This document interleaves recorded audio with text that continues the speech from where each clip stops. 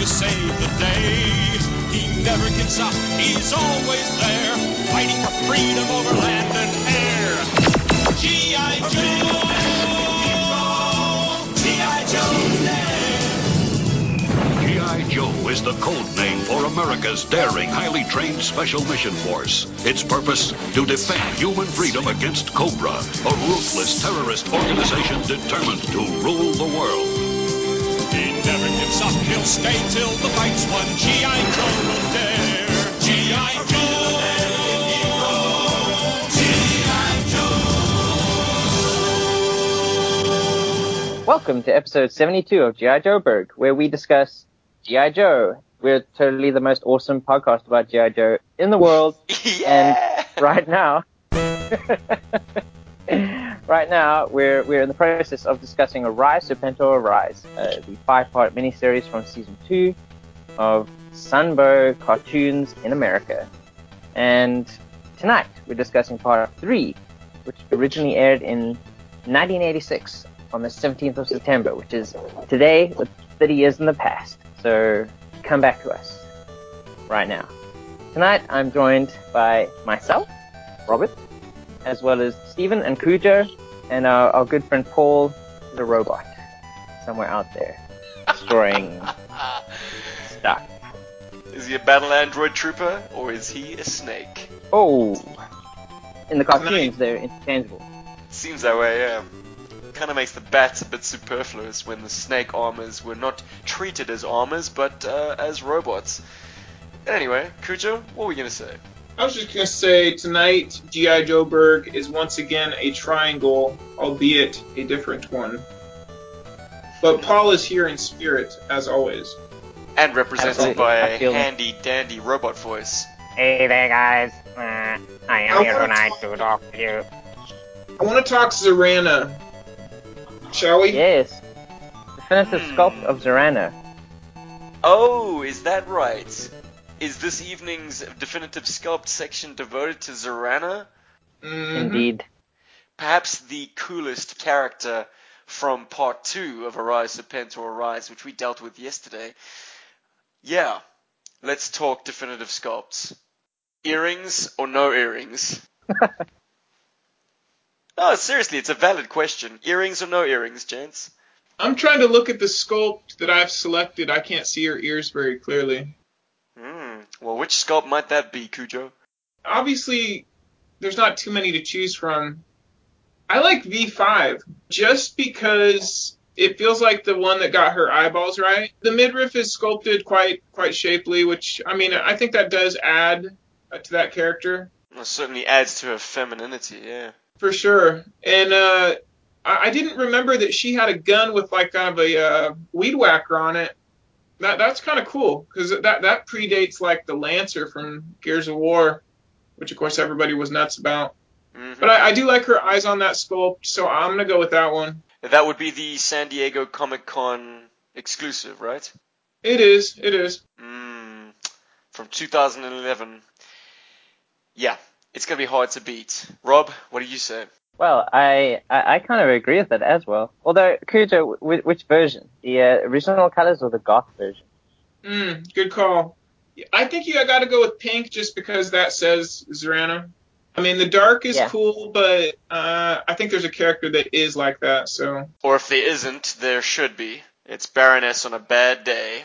Yeah, I think this captures her perfectly. I mean, as you said, you got the good midriff. Her outfit looks amazing. All the kind of tears and rips in her clothes. And yes, I mean, the original is still quite good in a way, but I don't know, like the way that she's portrayed in the cartoon, I just don't see that version of her meshing well with the original figure, essentially. Yeah, there's something kind of fugly about the original figure. It's the boxy shoulders. I mean, it's very difficult to get the female form dead right in the O-ring era. I think Baroness got it right just because she's wearing a kind of an armored bodice. But if you look at the characters that are wearing just sort of billowing clothing or less, I mean, Lady J looks kind of mannish, and Zorana, she's showing a lot of skin, and it doesn't look right, man. It's a pity. How many midriffs do we have in the G.I. Joe verse? Not too many, right? Not too many females, definitely. Probably just, yeah, Zorana and Roadpig. I think a lot of the Dreadnoks are showing midriff. Zartan, for instance. Obviously Ripper as well. Torch has got like a leather waistcoat, so he's showing off some abs. My God, how have these characters not made it to the screen yet? And I think I speak for Paul as well. I think it's a unanimous version 5 San Diego Comic Con 2011 Zorana. You touched on all the key points there, Rob. The denim, I'd just like to say, like, the coloring that they got with that denim is spectacular. And the fact that it has a functional knife sheath with a very nice, dainty little gold knife, that's pretty classy. The only detractor I could think of, because I love the face sculpt, the kind of pearlescence that she has on her lips and her earrings is beautifully handled. The only detractor that I can think of is why the yellow streak in the hair. Like her French bun at the top is yellow. I would have preferred it to just be completely pink through and through. It would have been a better match to her card art. But instead they went with a little creative flair, a little kind of original flair. And I'm a purist. I like my characters to be presented in their classic appearance. So the yellow does distract me. Stephen, Robert, may I propose an additional question about Zorana? I'm so excited. Hold me down. Yes. In the cinema, what actress do you feel could portray her on screen? It can be in the 80s, 90s, just whoever you feel. This is something we needed to go away and have a little think about and then come back. I kind of found Natasha Henstridge. Do you remember from the 90s, early 2000s? Remind me, what is her most notable... From Species. Oh, Yeah, okay. Species, Ghost of Mars, that kind of thing. I just felt like her intensity, she could have pulled it off. Sure. Well, Sorry, I didn't mean to drop that bomb on you, gentlemen. No, you floored me, buddy. I'm living a bombshell now, but I'm thinking hard. It might take me this entire episode to think of a decent counter to that. But what say you, Rob? Does anything spring to mind? Yeah, I'd probably agree with that. Or kind of the character that, what's her name, played in GoldenEye? The crazy Russian chick who was Famke getting people to decide. Okay. Yeah, okay. she could probably do it too. I mean, the kind of craziness that she brought into that role, I thought. Well, dude, the steam room scene? Nobody's forgetting that. That was over the top. When you said actresses from the 80s, I must say the first actress, sort of megastar actress that sprang to mind was Sharon Stone. Just because she's got a pretty phenomenal physique. You know, Sharon Stone in her prime, well, you know, she was the kind of honeypot of the 1980s and early 90s. I mean, one only need mention one element of her filmography to get where I'm going with that. But I think she'd look great in sort of the punk get-up. If you want a more contemporary choice, Charlize Theron. I hate to say it, but her Furiosa was probably heading in the right direction. I don't know. I just want someone as duplicitous as Zorana should be. You know, a kind of a cheeky, sassy mistress of disguise. So maybe an Australian actress. Anything spring to mind? Oh, what are we talking about? Harley Quinn. What's her name? The chick from Wolf of Wall Street. Margot Robbie. Margot Robbie. Unfortunately, she's already branded as Harley Quinn, but Zorana has elements of those characteristics, and Zorana was around first. So, there's that. You know, I see elements, you know, Harley Quinn is a fractured psyche. She was a highly trained medical professional and then gets swept up in this world of crime and a love-hate relationship with the clown prince of crime. And in many respects, Zorana, who is perhaps just as disordered as her brother because of her predilection for disguise and method acting and actually getting inside the mind of the person she's trying to impersonate. You know, that shit messes with your brain, man. So she could be highly unstable and very Harley Quinn-esque. So yeah, that's my final choice, Margot Robbie with her original accent. Thank you. But I want to follow this up with my initial question, gents. If we're speaking O-ring sculpt specifically, do you go with earrings or no earrings? This is a question that has plagued G.I. Joe collectors since the dawn of 1986. Which version are the earrings on? Version 1, the initial version, had earrings. You gotta go earrings then. Ah, yes. She looks kind of slightly more mature than the no earrings version, but the detail is stronger. She seems too, I don't know, blurry in the no earrings version. Yo, Joe's Whenever you got. apply more paint Yeah. apps, that's always a good thing. Exactly. So if any of our esteemed listeners have a beat up old version 1 Zorana with earrings and they want to send it our way, I'm open, man. Shameless. You're all earrings. It can be just the head. I don't mind. Oh, what's in the box? What's in the box, dude? It's a head. So should we get on with it, gentlemen? Part 3 of Arise, Serpentor Arise. We were left off with Vlad Tepes, aka Count Dracula, his castle coming down on the heads of Beachhead and Mainframe. What happens next? Well, I find this interesting because this is probably one of the first times where there's actually an extended cliffhanger in a way. Because kind of going halfway through the episode with this, but like the castle comes down on them and they kind of jump to a coffin. Into the coffin. But you don't know straight away whether or not they've actually survived. It's like halfway through the episode where they've kind of cleared all the rubble and they finally find them in there. And I kind of like that. It kind of kept this tension going behind the almost procedural, moving forward of the plot as the rest of the episode goes along. I don't know what you guys thought. I'd agree with you if the action wasn't so fractured that you almost forgot that they were in there. When you've got so many protagonists, it's easy to forget where some of them are still inside of a perilous situation. I just was derailed by the stupidity of that drilling vehicle.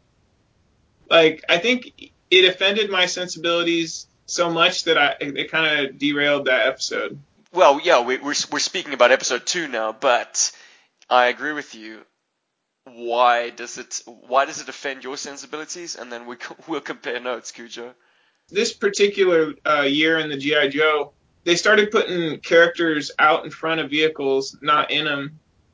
And ultimately, it bugged me, like, as a kid, too. Like, Yeah, the no. Havoc sitting out there, the Triple T sitting out there. That boar, like, comes into the room, there's no canopy. These people are, you're just like, really? But, I mean, I get that Friedman is just, he's more interested in writing, like, a subversive, a more subtle story, and probably inside jokes for days. Yeah, look, I'm so glad that early G.I. Joe toys put their gunners inside. It's not like they had a helicopter where the pilot was sort of sitting in a completely exposed cockpit, or like a battle tank that had a glass canopy up front, and then, your driver was just kind of like sitting up top behind the guns, without any kind of protection. I'm glad that early G.I. Joe didn't. I'm sorry, Cujo. No, you're right. They knew they were selling toys from the get-go. I mean, they got rid of their highly hyper-realistic American I'm just saying, I like the military buzz hardware. bore. That thing was no buzz bore. Yes. Yeah, it looked like a classic car with an open top, but with a drill bit on the front. I wish they hadn't tipped the sarcophagus thing, because that would have been cool if, like, the place comes down and you're just like, oh, okay. But then, you find out because they introduce one of our good friends, canine friends from G.I. Joe. What was it, Mutt? Junkyard? And Junkyard. The dog is Junkyard. Sniffing it up. Yeah, a nice use of an animal companion doing what they're intended to do. Finding where the bodies are. And they say they were down there for like 18 hours. That kind of harks back to natural disasters. It harks back to like 9/11, man. Like sifting through the rubble, not knowing if you're going to find bodies or survivors or badly mangled G.I. Joes. if you take the time to think about that moment, it definitely held some peril for our ranger and computer expert. What's your guy's 9/11? Since you just brought that up. We had a student uprising. No, it was an uprising outside. No, we didn't have a 9/11. We didn't have a terrorist attack of that scale. But we do have national holidays that commemorate certain tipping points in our own civil rights struggle. Particularly one where a lot of students were gunned down. And I mean... That was like kind of Kent State over here. Precisely. How long ago was that? 70... Oh, man. I'm going to hand in my South African card if I get this date wrong. I think it was 1976. The Sharpeville Massacre. Huh. Curious. Beachhead kind of once again showing his... I don't know. Beachhead is kind of one of those characters you want to like him because he's got a great voice, but you're very annoyed by just his kind of awkwardness socially. I don't know. He's like, what deodorant? Well, he's kind of proud. He's proud of his bravado and his manliness. He's like, oh, to hell with that stuff. And like some of the file cards even allude to characters not using deodorant because it gives you away on the battlefield. You can't smell like roses. Mainframe is perhaps a bit too much of a pencil pusher at that point, expecting Beachhead to put on some cologne before stepping out into the battlefield. You know, what battlefields are they on where like in the cartoon where they are supposed to be stay hidden? They're fighting Cobra. Yeah, that's probably a conversation that needs to happen more in action movies. Like, dude, you are just wrong smelling. Like, go jump in a river or something. I don't know if jumping in a river would help. Then you're wrong smelling and damp. And that's just two nasty smells. That's just two different flavors of nasty.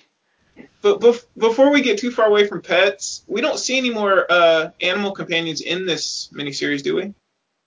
It's a bit tragic. But Team 86 didn't really feature many animals, did it?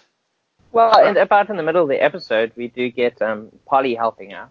Yeah, sorry about that. So we jump from Transylvania to Siberia, I believe, where the October Guard are finally taking up the call of G.I. Joe with Yo, Joski, which I think was previewed in the previous episode. Someone mentioned it. Paul signs off by saying Yo, Joski. Yes, that's true. He alluded to what's going to happen next. And also, like, I think I was a bit confused at this point, where I thought it was the bats shouting Cobra in response to this. But, like, a few moments later, I realized that there were actually snow serpents also helping out this mission in Siberia. It's a very confusing piece of plotting, I found. Because I couldn't figure out why the Joes and October Guard weren't forming a perimeter closest to Ivan the Terrible's tomb. It turns out it's the other way around. The Joes are on the outside trying to get to the tomb. It's the Cobras who are closer to their objective. And that confused the hell out of me. Because that's why the Joes wanted to walk across the frozen moat. You know, the Cobras are pulling up the drawbridge, and the Joes are like, well, don't worry, we'll just walk across the ice. And then the bats shoot the ice to pieces and plunge into the frozen water, thereby cutting the Joes off completely from stopping the Cobras from getting Ivan the Terrible's remains. I mean, did anyone else find that passage completely confusing, baffling? Yeah, I think it was kind of like a badly handled situation, because it kind of felt like originally, at least in the previous episode, that the Joes were quite ahead of Cobra in this situation. Absolutely. We don't see the Cobras arriving, do we? And then all of a sudden, the tables have turned, and it's the Joes and October God that are on the outside trying to get in. Anyway, what do you do? Because, I mean, yeah, Duke's having a conversation on the steps about his frozen hot cocoa or whatever he had in that mug, and he's chatting to Iceberg about Iceberg's hometown in Waco, Texas, when everybody knows that Iceberg's hometown is actually Brownsville, Texas. Come on. And then Cobra arrive. But anyway, Cobra managed to secure Ivan the Terrible's very well-preserved remains. I mean, that guy had facial hair and everything, like skin tone, Wow, he was just a frozen popsicle. Anyway, they zap him with their box, put it into a fire bat, and off they go. Did you guys notice a little animation error by any chance when it came to the fire bat's pilot? No. Well, there's one shot, the establishing shot, where the Snow Serpent is handing over the DNA retaining device. Let's just call it that. The DRD. He's handing it to the pilot, and the pilot is colored like a eel. And then you cut to a closer shot with the canopy coming down, and you can see it's an AVAC. But It happens a couple times. Yeah, sure. Yeah, this isn't the most notable Faux pas. example of that happening. But I think the most interesting thing about the scene, for me at least, was that the Snow Serpents surrender. And as they're getting led away, they're like, "Why fight? We'll be freed when Cobra rules the world." And I don't think I've ever seen that in the cartoon, like Cobra surrendering. I mean, they're always running away, but they never surrender. Yeah, it certainly is a unique turn of events. But I don't imagine the Battle Android troopers surrendering, so they must have been all wrecked. I mean, it seems like the battle's over by that point, but did they all fall into the frozen moat? Anyway, I'm splitting hairs. So what happens next, Rob? Well, next we kind of get a little update on what the Joes are doing, where they kind of describe other locations that they're going to be in. And I think this is the point where Hawk has a cool line. I think it's this point where he's like, "We're in the dark now, but we got to keep punching until we see the light." He's talking to Sergeant Slaughter, and Slaughter's getting kind of frustrated because he's like, "I wish we knew why Cobra was after this stuff. Like, what's the deal?" And yeah, Hawk responds with that line.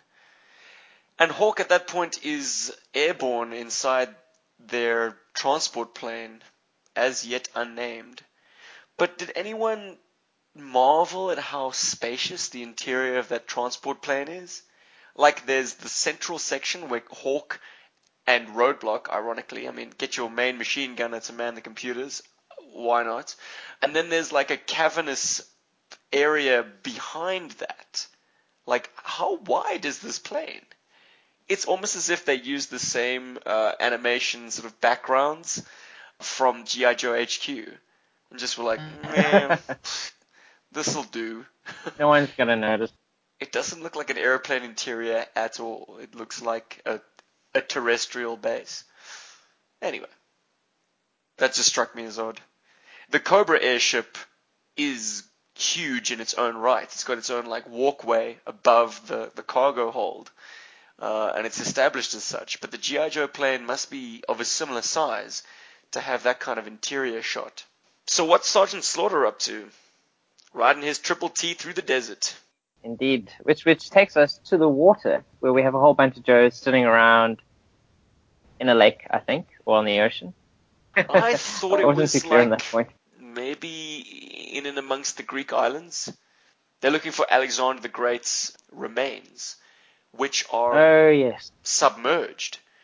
Now, I combed the episode trying to get any references to the lost city of Atlantis, because it seems like, at least aesthetically, that's what they were going for.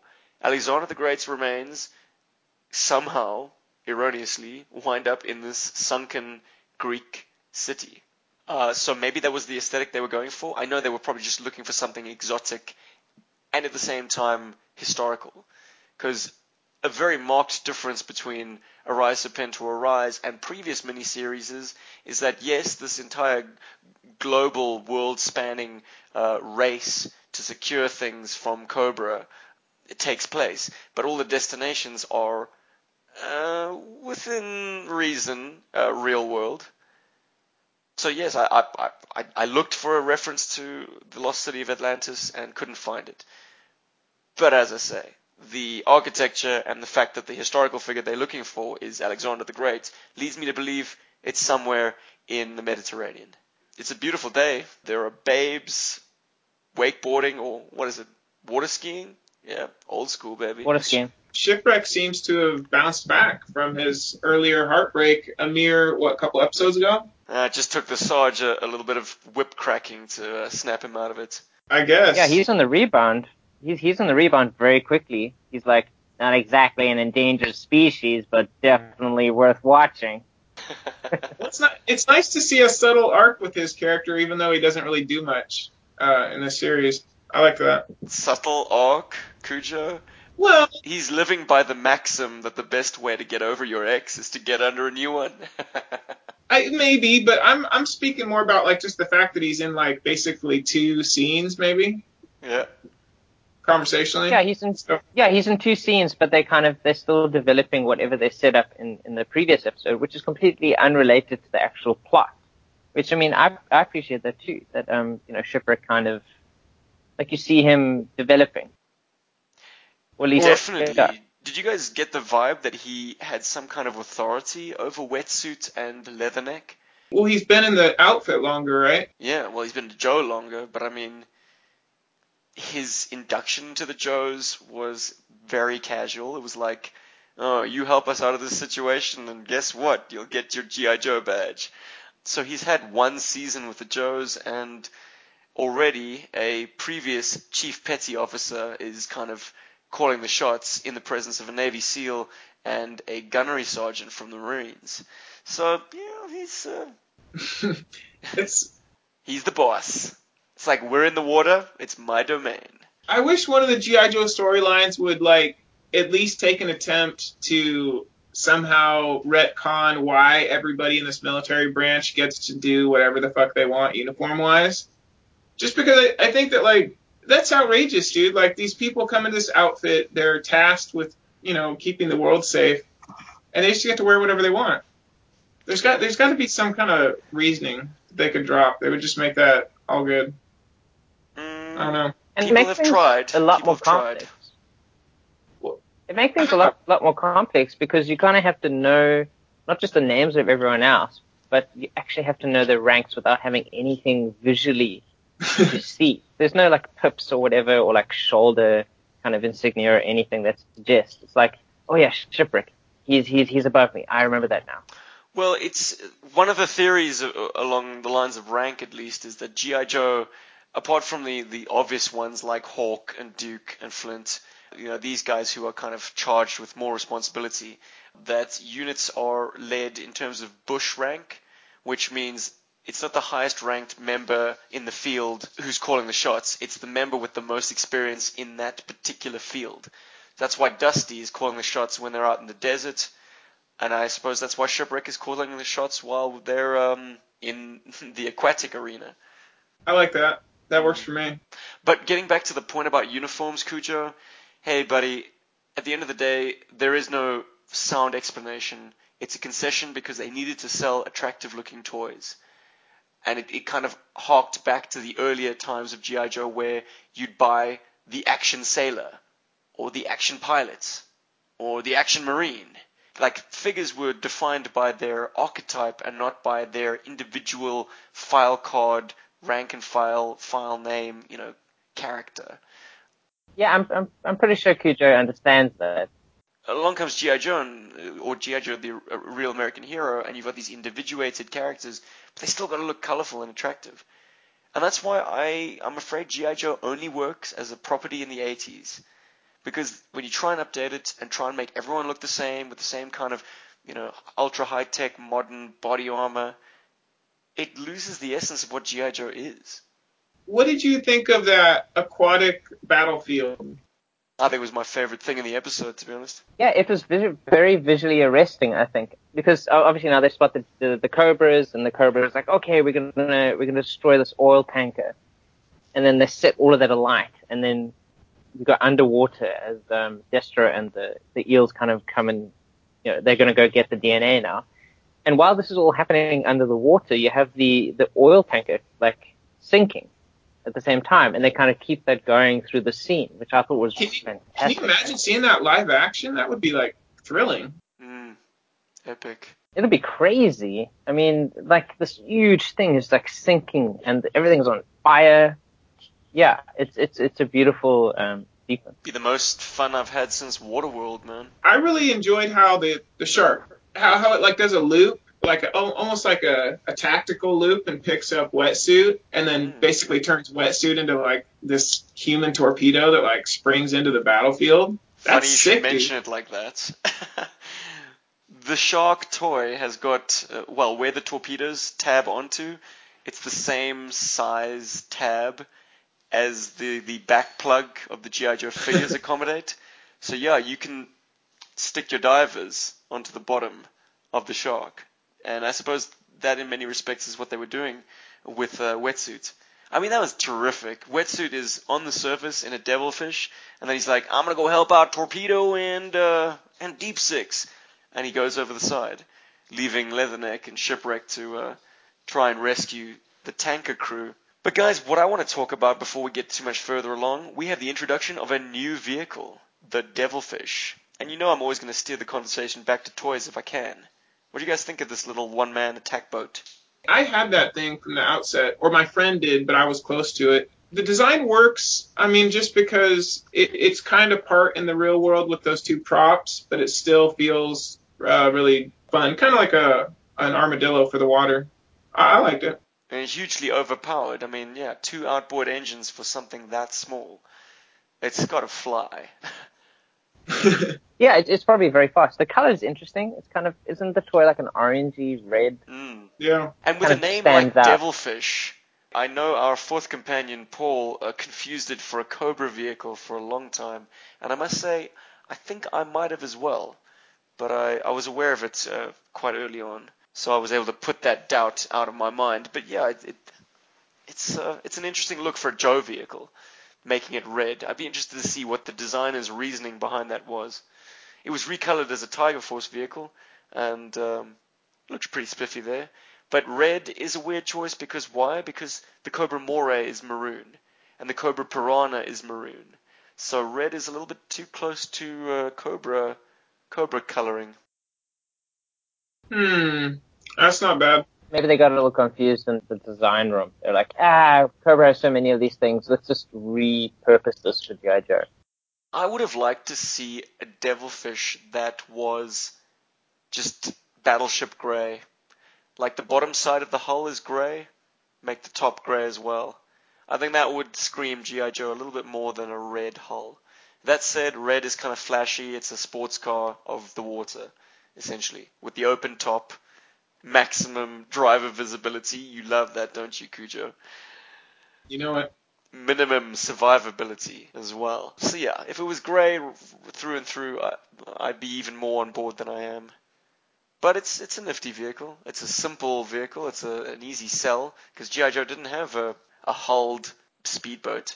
And it's got the most insane like foot peg arrangement. Like, what is the person holding on to? How the hell are they not flying off this teeny tiny boat into the water? Anyway, practicalities aside, the removable engine covers were cool. As is the way Leatherneck fires off his missiles to take out a Moray.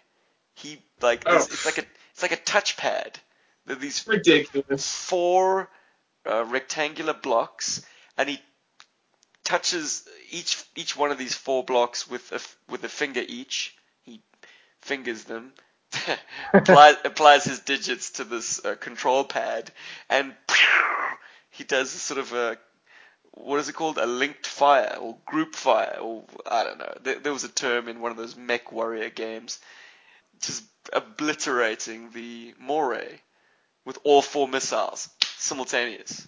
That kicks so much ass. The animation comes in and out of the series. Like, there's a ton of like continuity flubs, but one that kind of I might have been at the end of the second episode, but I always felt like where the bats overwhelm Duke on the stairs, there's like a couple frames where it really looks like Duke is in mortal trouble. And I thought that might have been a cutaway or something. But in that speedboat fight, I love when Destro ducks and then like those missiles go over and take out that boat behind him, and you see those 2 bodies just like carry him out of the vehicle, and he's just kind of like, whoa. I mean, that was very heavy metal. I liked that. That was a strong sequence, man. You had a lot of shots of like eels hitting the drink, or not a lot, but I mean, you had adequate sort of reaction shots. Like the vehicle blows up from under them and they hit the water. There's a lot of motion in this sequence, which probably turns me on as well. And action happening above and below the water. Oh yeah, that layered battlefield. It's hard to beat that. I mean, you can do it in space, but you don't see it much on land. Yeah, it's You definitely can't very do that dynamic. in space. Water is its own thing, man. It's got a surface, so you've got floating vehicles and and players battling it out up there. And then there's that great one-e that shot. I think it's when Polly's mouthing off about. Polly has a great line. Let's see if it comes to me. Oh, must have saved a lot on fire insurance. When Shipwreck is saying that Alexander the Great's remains are sunken in the ruins beneath the water. So Polly's got that great line, and as he's got that great line, you have this tilt down and establishes the underwater realm and Torpedo and Deep Six. Awesome. They don't really ever give the eels too much love, but I also thought, them planting that bomb on the doors, that was a good action shot because it shows them being cool too. I like that the doors weren't obliterated. It's like bomb goes off and the doors, they stay for a while and then they kind of cave. They just fall over each other. Yeah, they tumble down. And that grenade. Oh, the foam grenade, yeah. But I mean, also the cool thing with the sequence is you get Polly, another animal companion doing something awesome. I'm not just saying lines, but literally helping to lift people out of the water from the destroyed oil tanker. It's a big bird. Yeah. He's like flapping his wings and he's like, I'm pulling you out to safety. That's 2 elements of animal action on this episode. Amazing. Yeah, you must be I wetting yourself. I am excited about it. What's next, Steven? Wow. Well, okay. Before we leave Atlantis, obviously Cobra make off with, once again, another of history's greatest military leaders' remains. But Destro deals with the Joes by using a foam bomb. And then we see something that, hey, once again, I gotta win it back for the toy talk. I always thought that Wetsuit's included accessory was a torch, or a flashlight, I should say, because a torch could be acetylene torch, but no, a flashlight, an underwater flashlight, and it seems to look that way on the card art, but the cartoon, the animators, the designers, make it out to be a grapple gun. He saves the Joes from rising within this foam bomb to the inferno of the ruptured tanker on the surface. He saves them from being burnt to a crisp by firing off a grappling line and pulling the Joes, the Shark, Torpedo, and himself free by using his included accessory, which, like I say, I always thought it was a flashlight. You know that these cartoonists are playing it loose, but I do like that foam grenade because of all of Destro's weird gadgets, the foam grenade actually would be cool to see in live action if a bunch of people are just swimming at you and you throw this thing and all of a sudden it just expands and takes them to the surface. That'd be fun. That'd be amazing. Incidentally, quite deadly to anyone using self-contained breathing apparatus, because if you do a rapid ascent, you could suffer some serious health consequences. So yeah, if anyone is attacking you from above and you're underwater, a foam bomb sounds like a very, very practical weapon, if such a thing could ever exist. A hyper buoyancy device that would send people soaring through the water at a very rapid rate. You would die.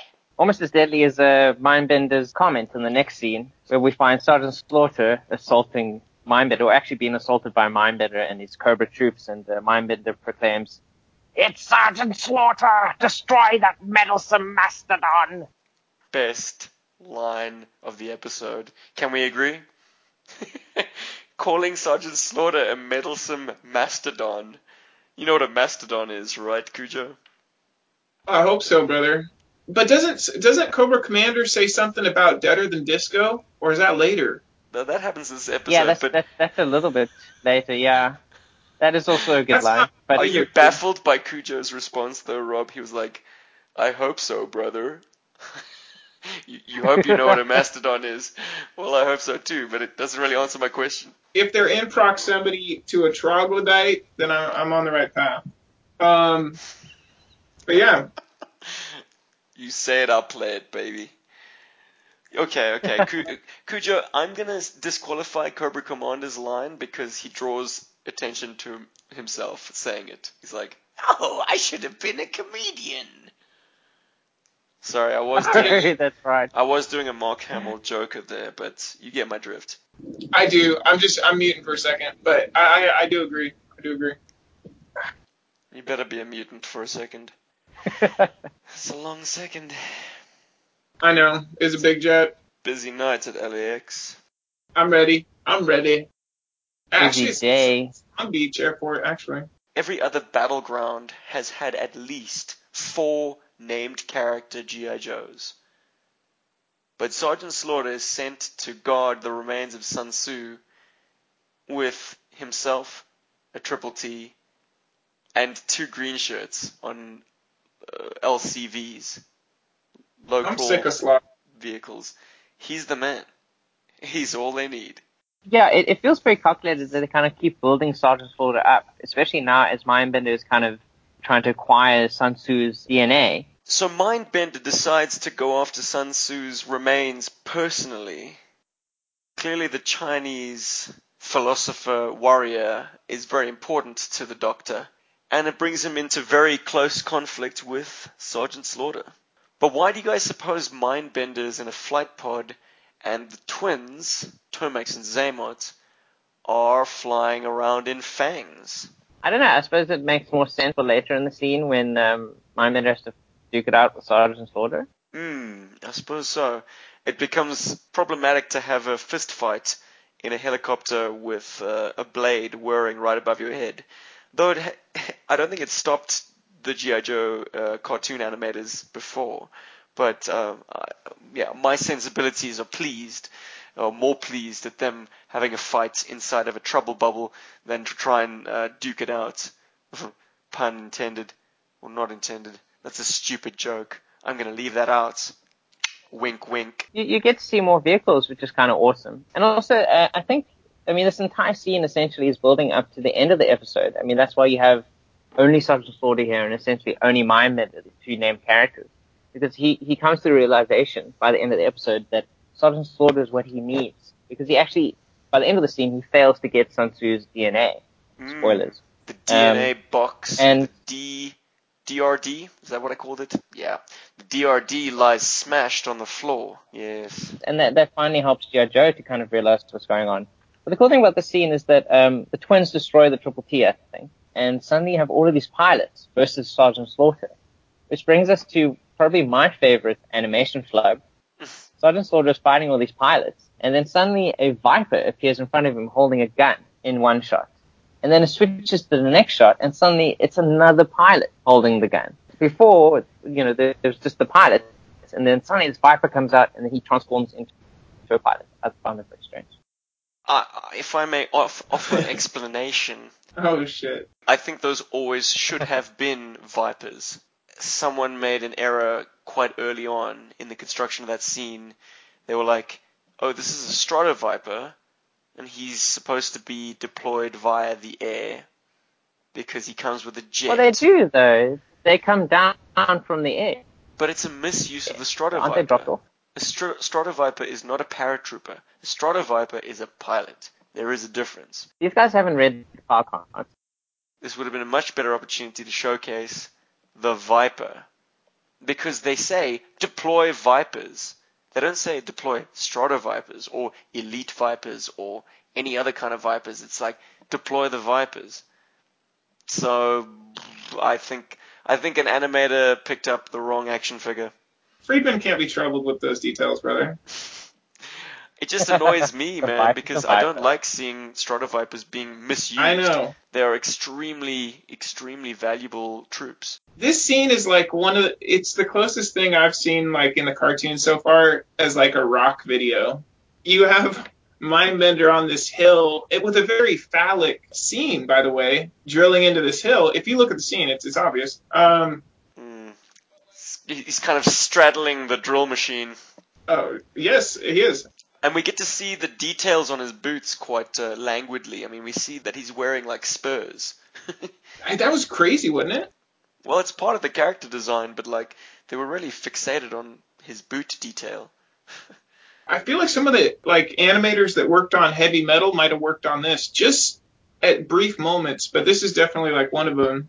And like Slaughter's like going through a gauntlet of different, people falling out of planes, stuff like that. And it just anytime Slaughter fights in this kind of cartoon, it just got increasingly more annoying to me down the stretch. And you know why? Mindbender becomes obsessed with Slaughter, doesn't he? Big time. Yes, indeed he does. He gets to see Slaughter in action, like, up close. It's like, your rippling physique offers a Yeah, he's challenge all to about mine. It's like the only character in G.I. Joe who makes Mindbender's physique look a little inadequate. Well, by the end of the episode, he's declaring Sergeant Slaughter to be the greatest soldier of our time. Yeah, what the heck? Yeah. Apparently, everybody forgot about Snake Eyes for 5 minutes.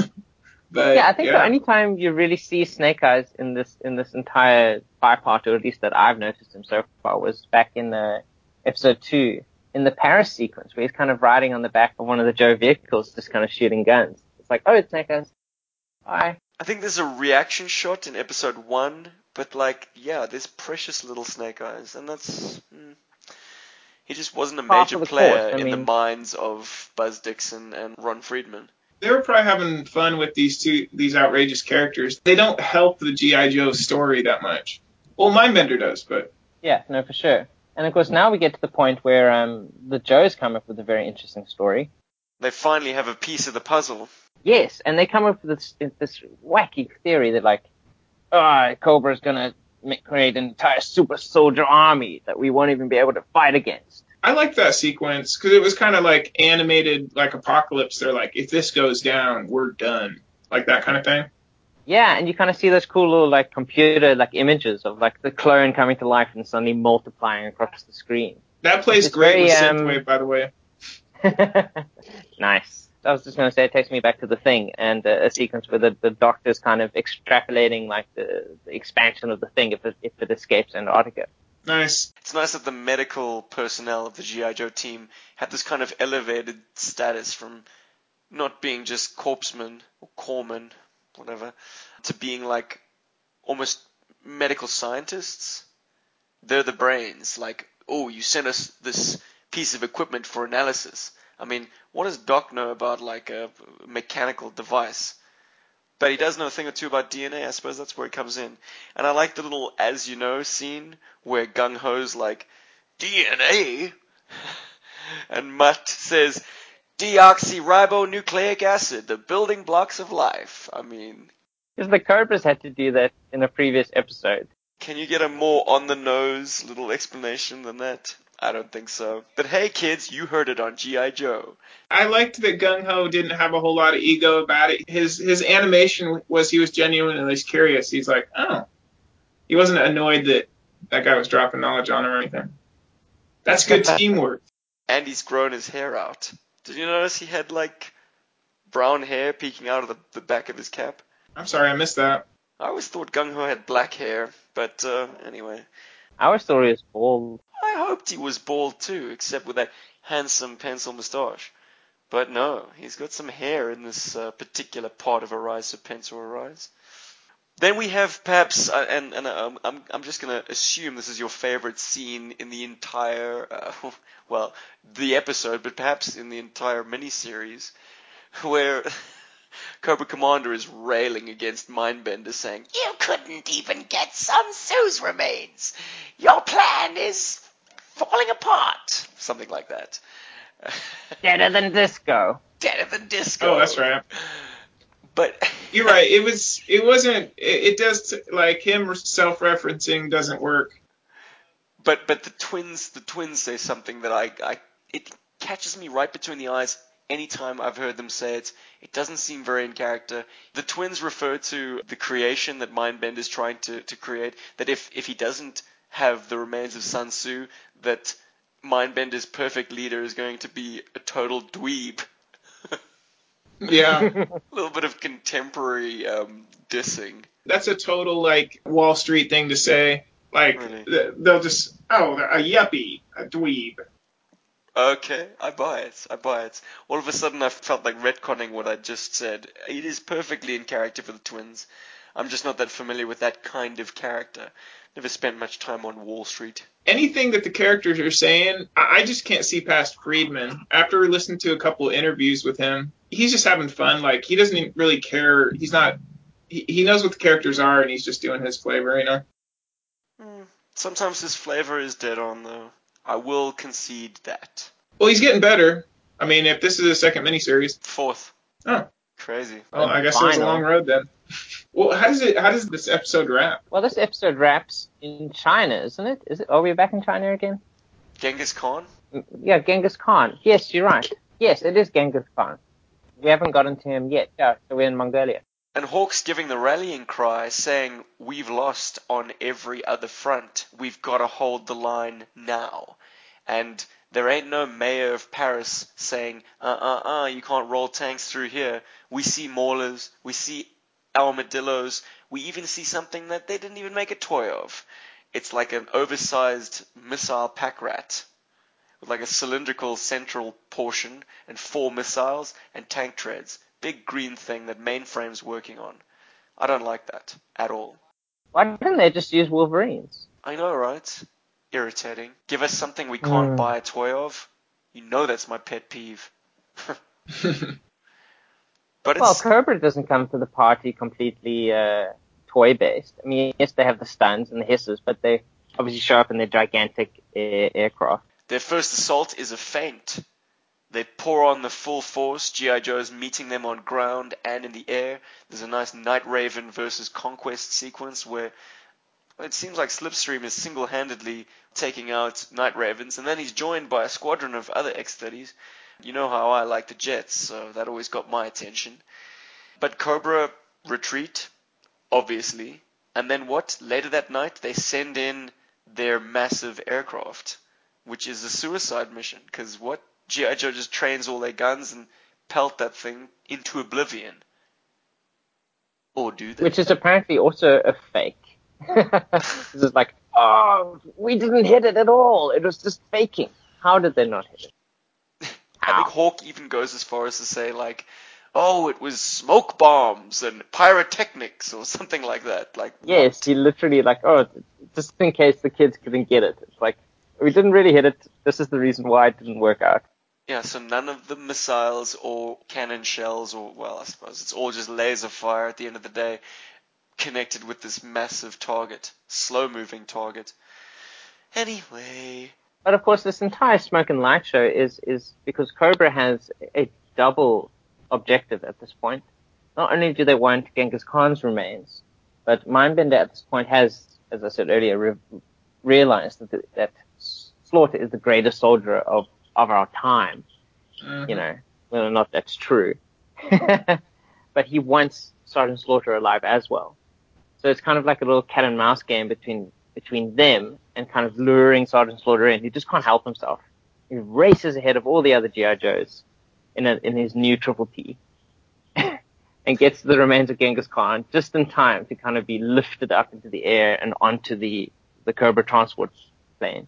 I did not like that claw that descends out of the plane. I thought, yeah, clearly we're coming up on the 23 minutes mark. We got to hurry this up. Let's make it the most efficient method of showing this coffin being arrested. And I didn't like that. It was lazy.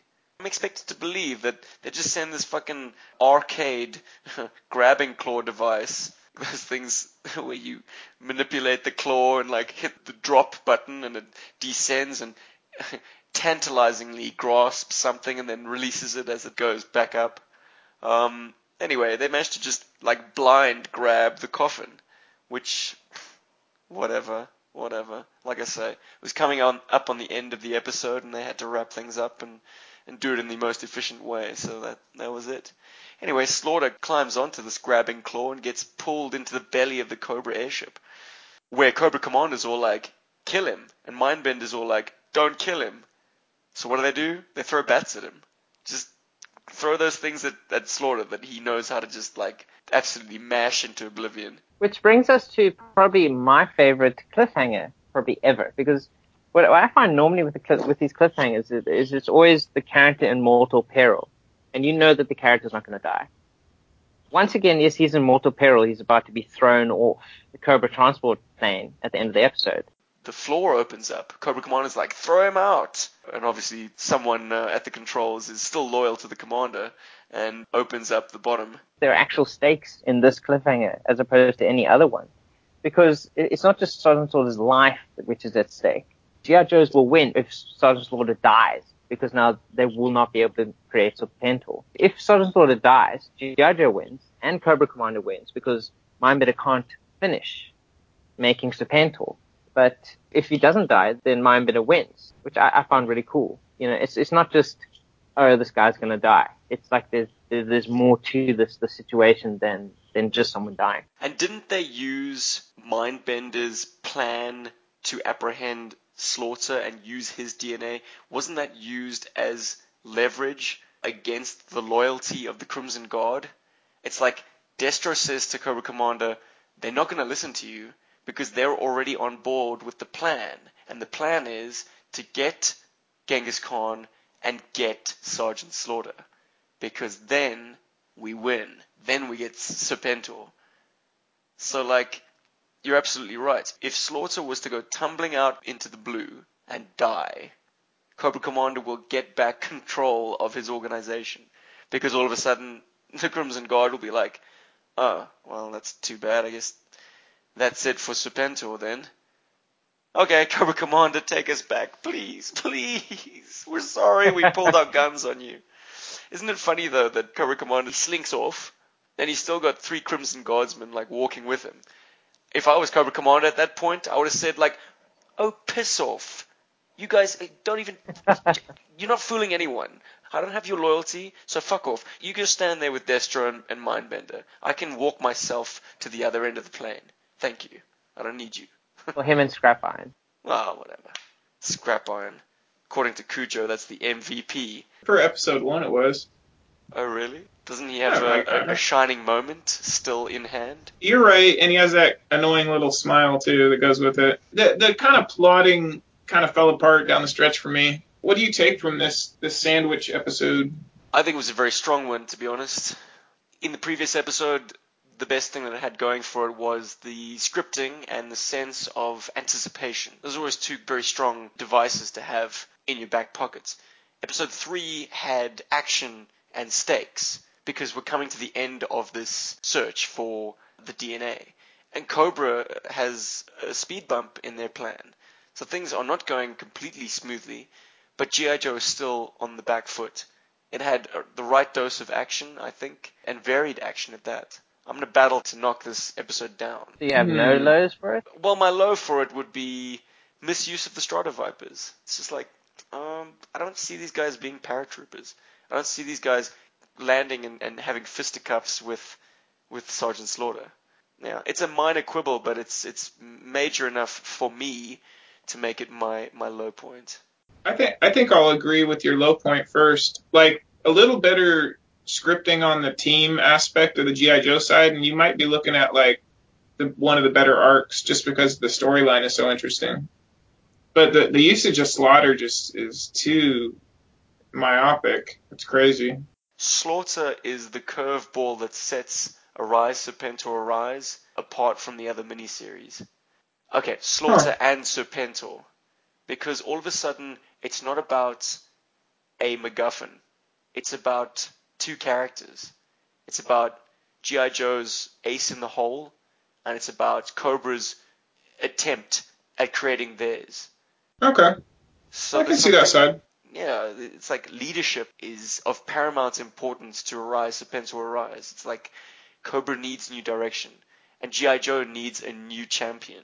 Well, no, that just sets it apart, and that makes it more interesting watch now, and which is why it kind of is its own thing in the quagmire of the later or the middling years of miniseries. Revenge of Cobra was good, Pyramid of Darkness not so much. This kind of broke the mold a bit for me. I got you. So that's why I can't hate on the Sarge that much. That's fair. He shook things up. My high point is probably just Mutt finding or sniffing out the coffin, and then that just kind of... How long did you say that Mainframe and Beachhead were trapped in there? 18 hours. That to me seems like a missed opportunity. Like there should be a comic that explores that 18 hours between those two guys. Like not knowing if they see the light of day again or not, and just kind of like doing some soul searching. That'd be a great read. You could cut away to like battles they've been in, you know, on the come up and stuff like that. Maybe somebody will write that one. I'd be interested to read it. When I originally watched this episode a couple of nights ago, to me, initially, it was actually my lowest episode because it kind of felt like, well, maybe this is on the back of episode 2. It kind of felt like the miniseries was falling into that same tropes, the old grind of the other ones, where like go here, go there, go everywhere, fail, fail, fail, Cobra succeeds, Joe wins. And I think the last episode was more indicative of that, where like you had all these different locations Joe was constantly losing. But then as I kind of thought about this episode more, especially like with that kind of almost extended cliffhanger at the start and the way that the cliffhanger at the end of this episode kind of feels more layered and I suppose has more stakes to it. And yeah, I kind of realized that I kind of like this episode a bit more than I thought I did. So I suppose my high is, yeah, the realization that this kind of does break the mold of the other miniseries. Anyway, my high was probably that whole sinking oil tanker sequence in a way. Just the kind of the shot of the tanker coming down. I want to see that so bad. People. Like, well done. Anytime I've seen a boat sinking, you know, not Titanic, because that was just too long ago and I don't really care about it. But Pardon? Titanic. yeah, that came out right, didn't it? But you know what I'm talking about, that big boat that couldn't sink. Titanic, yeah.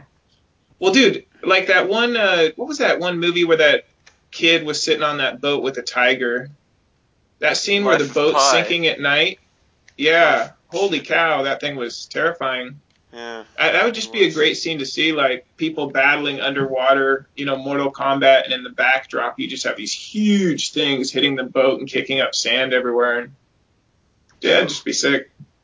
You said it, buddy. Why haven't they done it yet?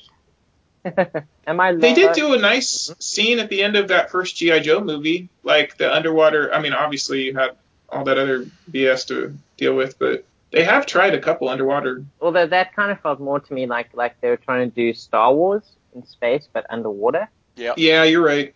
You're right. And I suppose my low was kind of, yeah, coming off, it feels so much the same as the other ones. But my high kind of pulls it through, the kind of realization that there are things that are happening that are different. It doesn't feel as samey, I think. Gents, I have no trouble giving this episode 4 stars. Or, shall we say 4 DRDs? DNA recovery devices. Oh, man. It's missing that 5th one because, unfortunately, Slaughter slaughtered it. I don't think I'll remember too much, but the stuff that I stated, I'll give it 3 DRDs. I'm probably going to give it 4, weirdly enough. Wow. The meta stuff that was going on, or the kind of stuff that I realized afterwards that pulled it through. I mean, there's a lot of stuff I don't like, but there's a lot of stuff that I thought was different enough from the previous miniseries that I was like, okay, I can get into this. It's going somewhere new. And I think it kind of encompasses what you said earlier, where it's focused not so much on a MacGuffin, but on these characters themselves. One of whom gets the most indulgent close-up on his mouth I think I've ever seen in any animation ever. And it's kind of held just a little bit too long, I must say. I felt a little nauseous. And that's Dr. Mindbender, who is so pleased with his plan to secure both Genghis Khan and Sergeant Slaughter's DNA that he like laughs and the camera just basically deep throats into his mouth. It's something else. If you have no other reason to watch this miniseries, make that your reason. What was the line that preceded that? I think he was just laughing. He was like, "We're going to beat the Joes." Mindbender's a great character. Yeah, definitely. His look, the way that he kind of thinks about things, and his ambition as well. There's a reference to him being a dentist in his previous life, shall we call it. And then in Zorana's file card, there's a reference to her impersonating an oral hygienist in order to kill someone using specially coated dental floss. Wouldn't it be funny if they came from the same dental practice? Like Zorana impersonated Mindbender's hygienist. Well, that would be a great retcon if you did a series. Yeah. That'd be brilliant. And that was part of what led Mindbender to experiment with pain, because he just endured the loss of his oral hygienist. The more I think about it, if we have a couple years of prosperity, and by that I mean everybody just gets a little breathing room, we should just like take a couple weeks, go take a vacation where we can just sit in a room and treat this like property like Game of Thrones. Because it would be so fucking good, dude. Like if you just treated all these characters that were just completely lethal, and you could kill people off all the time and just introduce new characters, you know? Because there's so many of them. Are you talking about us meeting up and getting our action figures out? No, like writing the series. Oh, boring. I don't want to do real work. I want to play Damn it, Joes. Steven. Damn it. Jeez. North America. Always wanted to make a buck. It's not about making a buck. Like, I just want to see making a it. Product. Yeah. The way my mind works is if I can do something I enjoy and it allows me to be free, then that's what capitalism is good for.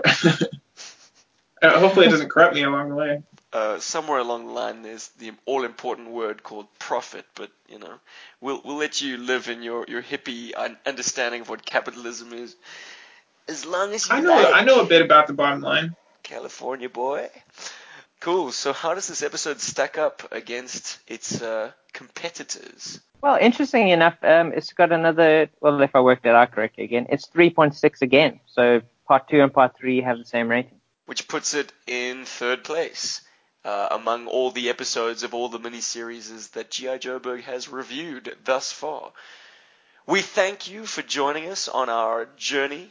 We are effectively past the halfway mark, and if you've stuck with us this long, trust me, there's good stuff coming around the corner, so you want to stick around for that.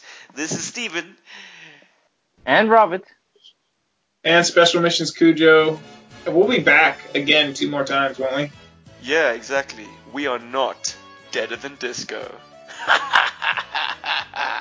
I should have been a stand-up comedian, Deader Than Disco.